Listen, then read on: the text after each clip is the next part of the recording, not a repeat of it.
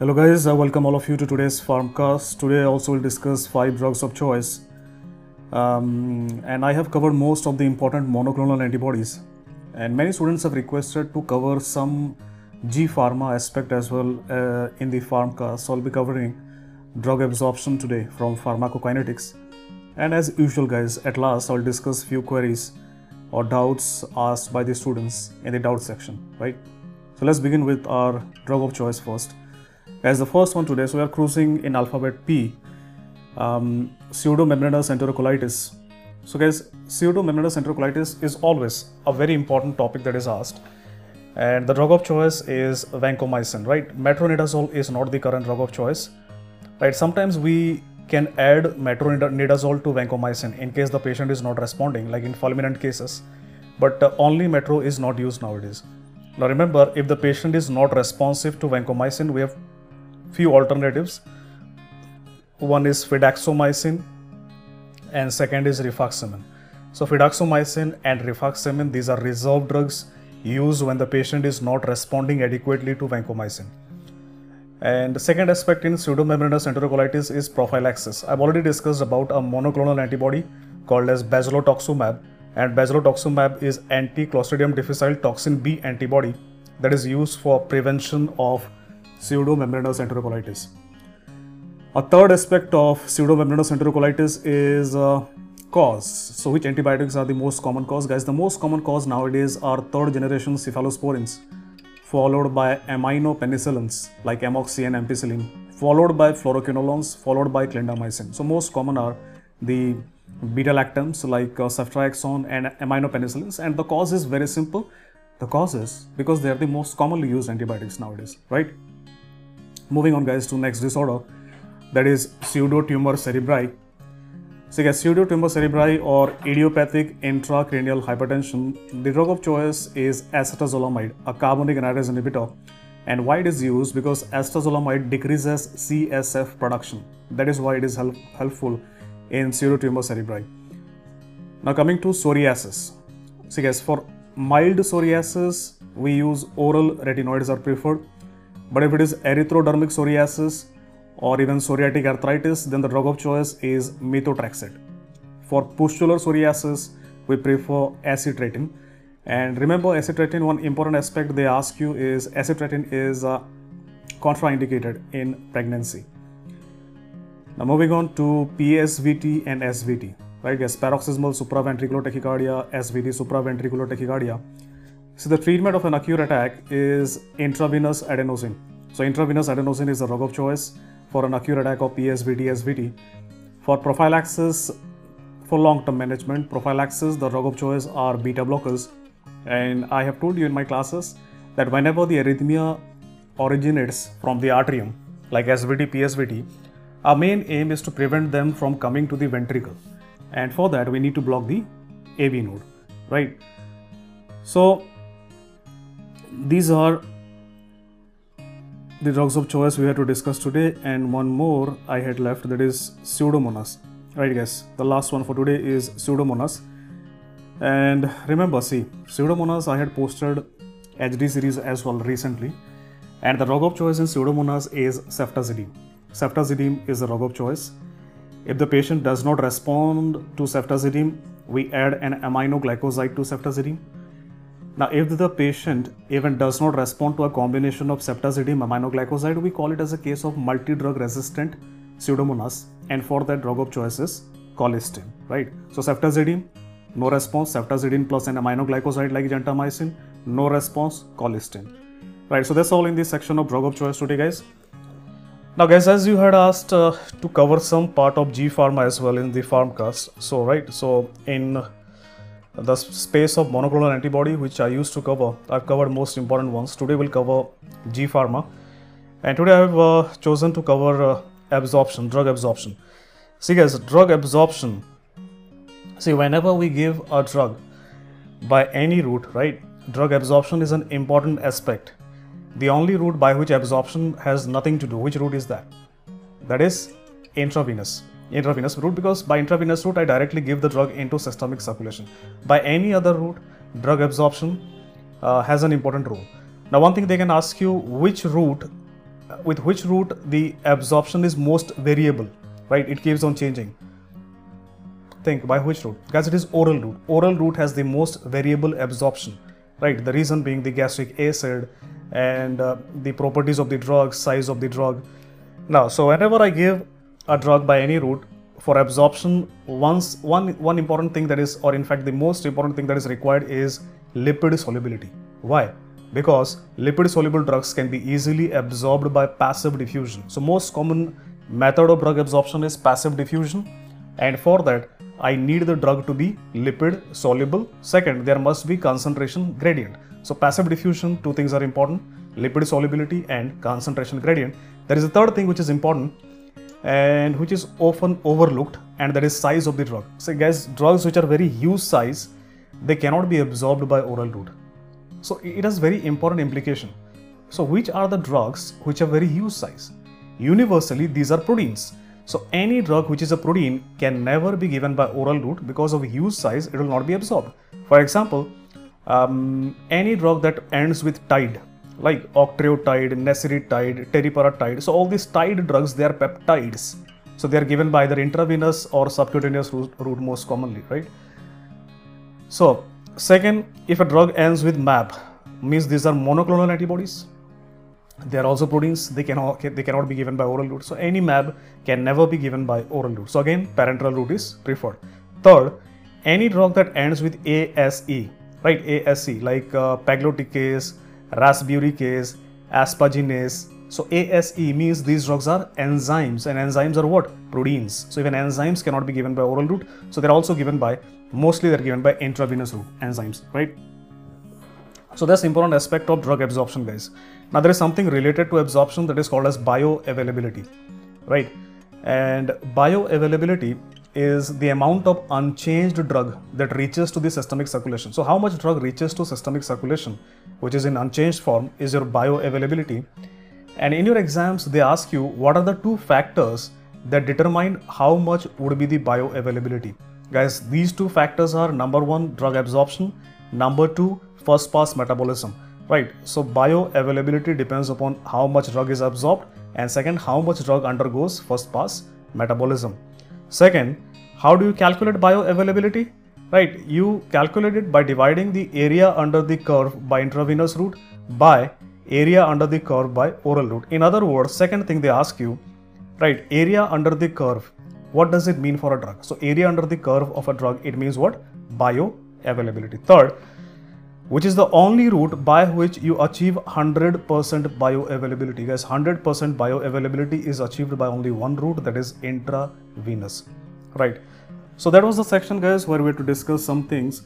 So from tomorrow onwards, I'll be discussing some part of G Pharma as well in this Pharmcast as per your request. Right, guys, now let's move on to the last part of Pharmcast where I discuss some of your queries. And the first one today, guys, it has been asked by Ammu S is asking, sir, what is the drug of choice for pulseless ventricular tachycardia? So if it is a case of pulseless ventricular tachycardia, that means the rhythm is not shockable here, right? The rhythm is not shockable, and in that case we'll go, the rhythm is not shockable here. So here we will go for epinephrine. We can go for epinephrine, and if it is shockable rhythm, then we can go for DC shock.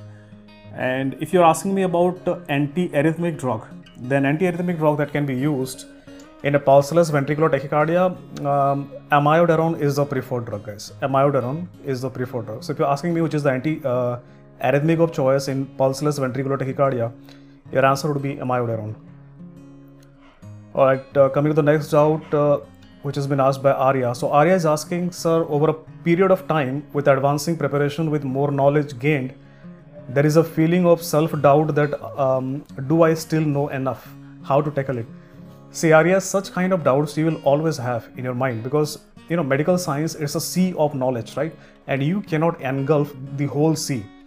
So if you look at these coaching institutes, faculties like me, what is our aim, right? We cannot teach you A to Z each and everything in a subject. So what we do, we focus upon those topics which are frequently asked. And there is a reason to which why these topics are frequently asked. The reason being, these disorders or diseases are much more commonly seen in our society, and that is why they love to ask you. Like for example, if you talk about infectious diseases, malaria is quite commonly seen, dengue is commonly seen, so they do ask you about malaria, dengue. But if I ask about onchocerciasis, right, river blindness, it will not be commonly asked because it is seen in Africa, not in India.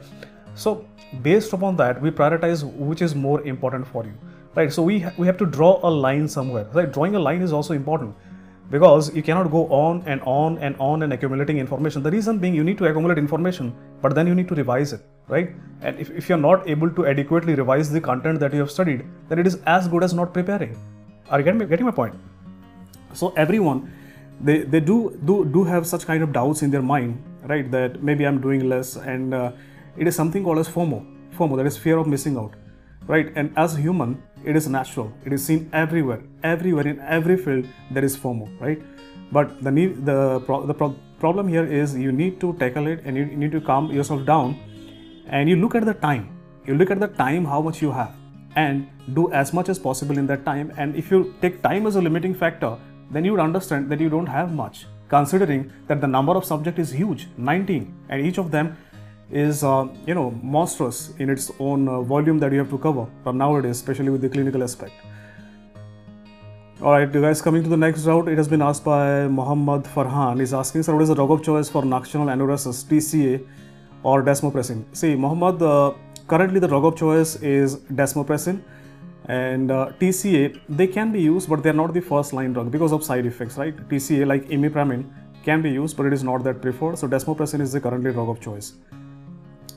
KPCH, Dr. KP is asking, sir, what is steroid card? See, steroid card is a document where, now some hospitals, what they do, they make a steroid card in which they document how much steroid is given to that patient at what dose on what date, so that if the patient goes to some other facility for some other treatment after, in the nearby future, let us say in 2-3 months, then he can produce that steroid card, and the doctors, they would get an adequate information of which steroid, how much steroid he was on, was it tapered down or not. The reason being, see, what happens sometimes, if patients are on steroids for long term, and if it is not adequately tapered down, then there can be adrenal insufficiency. And how it creates a problem, because if the patient is having some kind of emergency infection, in that case, what happens, your adrenal glands, which are suppressed, they are not able to produce adequate amount of cortisol, right, supraphysiological level that is required in some disorders.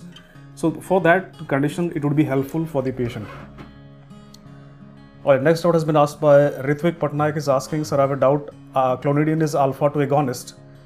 Why is it called central sympatholytic? See, central sympatholytic, see, it is alpha-2 agonist. So if you look at it, it stimulates a receptor of sympathetic nervous system. So probably you're thinking you should call it sympathomimetic, but no, the reason being, it is a presynaptic receptor, right, in your central nervous system. And because of stimulating alpha-2 receptors, what it does, it decreases release of norepinephrine, and that actually blocks the sympathetic nervous system down the line, right? So that is why it has a central sympatholytic effect. So I'm going into the effect, not on the action. So if you look at the action, it is stimulatory effect on your sympathetic nervous system on the receptor. But if you look beyond the receptor, the effect is not sympathomimetic, it is rather sympatholytic. Second doubt is asked, can digoxin be used in acute CHF? No. I have told you categorically in my classes, guys, digoxin is never used in acute CHF. In acute CHF, we use inotropes, which are sympathomimetics mostly, or we use phosphodiesterase 3 inhibitors. Digoxin is never used. Digoxin is only used in chronic CHF. Alright, coming to the next doubt, guys. It has been asked by a student. Sir, I have, for the last 2 years, I prepared all the videos from Marrow, and during the internship, I want to work hard and get a good rank. So what should be my strategy with regards to revision, QBank, GT? See, what you need to do is, you need to look at the time period. So I always ask you guys to make a timetable. Suppose I always ask you to take the Jan 1st as your exam day, right? So exam would be on Jan 7, Jan 8, Jan 10, does not matter. Take your exam date as Jan 1st, right? And whatever days are remaining, do not count them. Always keep them as reserved days. They act as cushion, right? So whenever you are ill or something else happens, those days you can borrow from there. So make a timetable considering Jan 1 would be your exam day. and based upon that, see how many months you have, and in those months, see how many days you have, and then those days, divide those days into different 19 subjects, and make a timetable. Make a timetable how you are going to cover each and every subject, each and every day. You should know that today this is my goal, right? You should not go blind, right? You should be able to see that today this is my goal. In the next 2 hours, this is what I need to complete. Along with that, right, you need to practice MCQs daily as well. So 2 to 3 hours of MCQ practice if you can afford, or at least 1 hour, plus grand tests. You should give at least 2 grand tests in 1 month, because you have covered your course. So take your basic source should be your notes plus QBank plus grand test. So keep revising your notes, then give 2 grand tests, and side by side 1 to 2 hours of QBank, and you are good to go.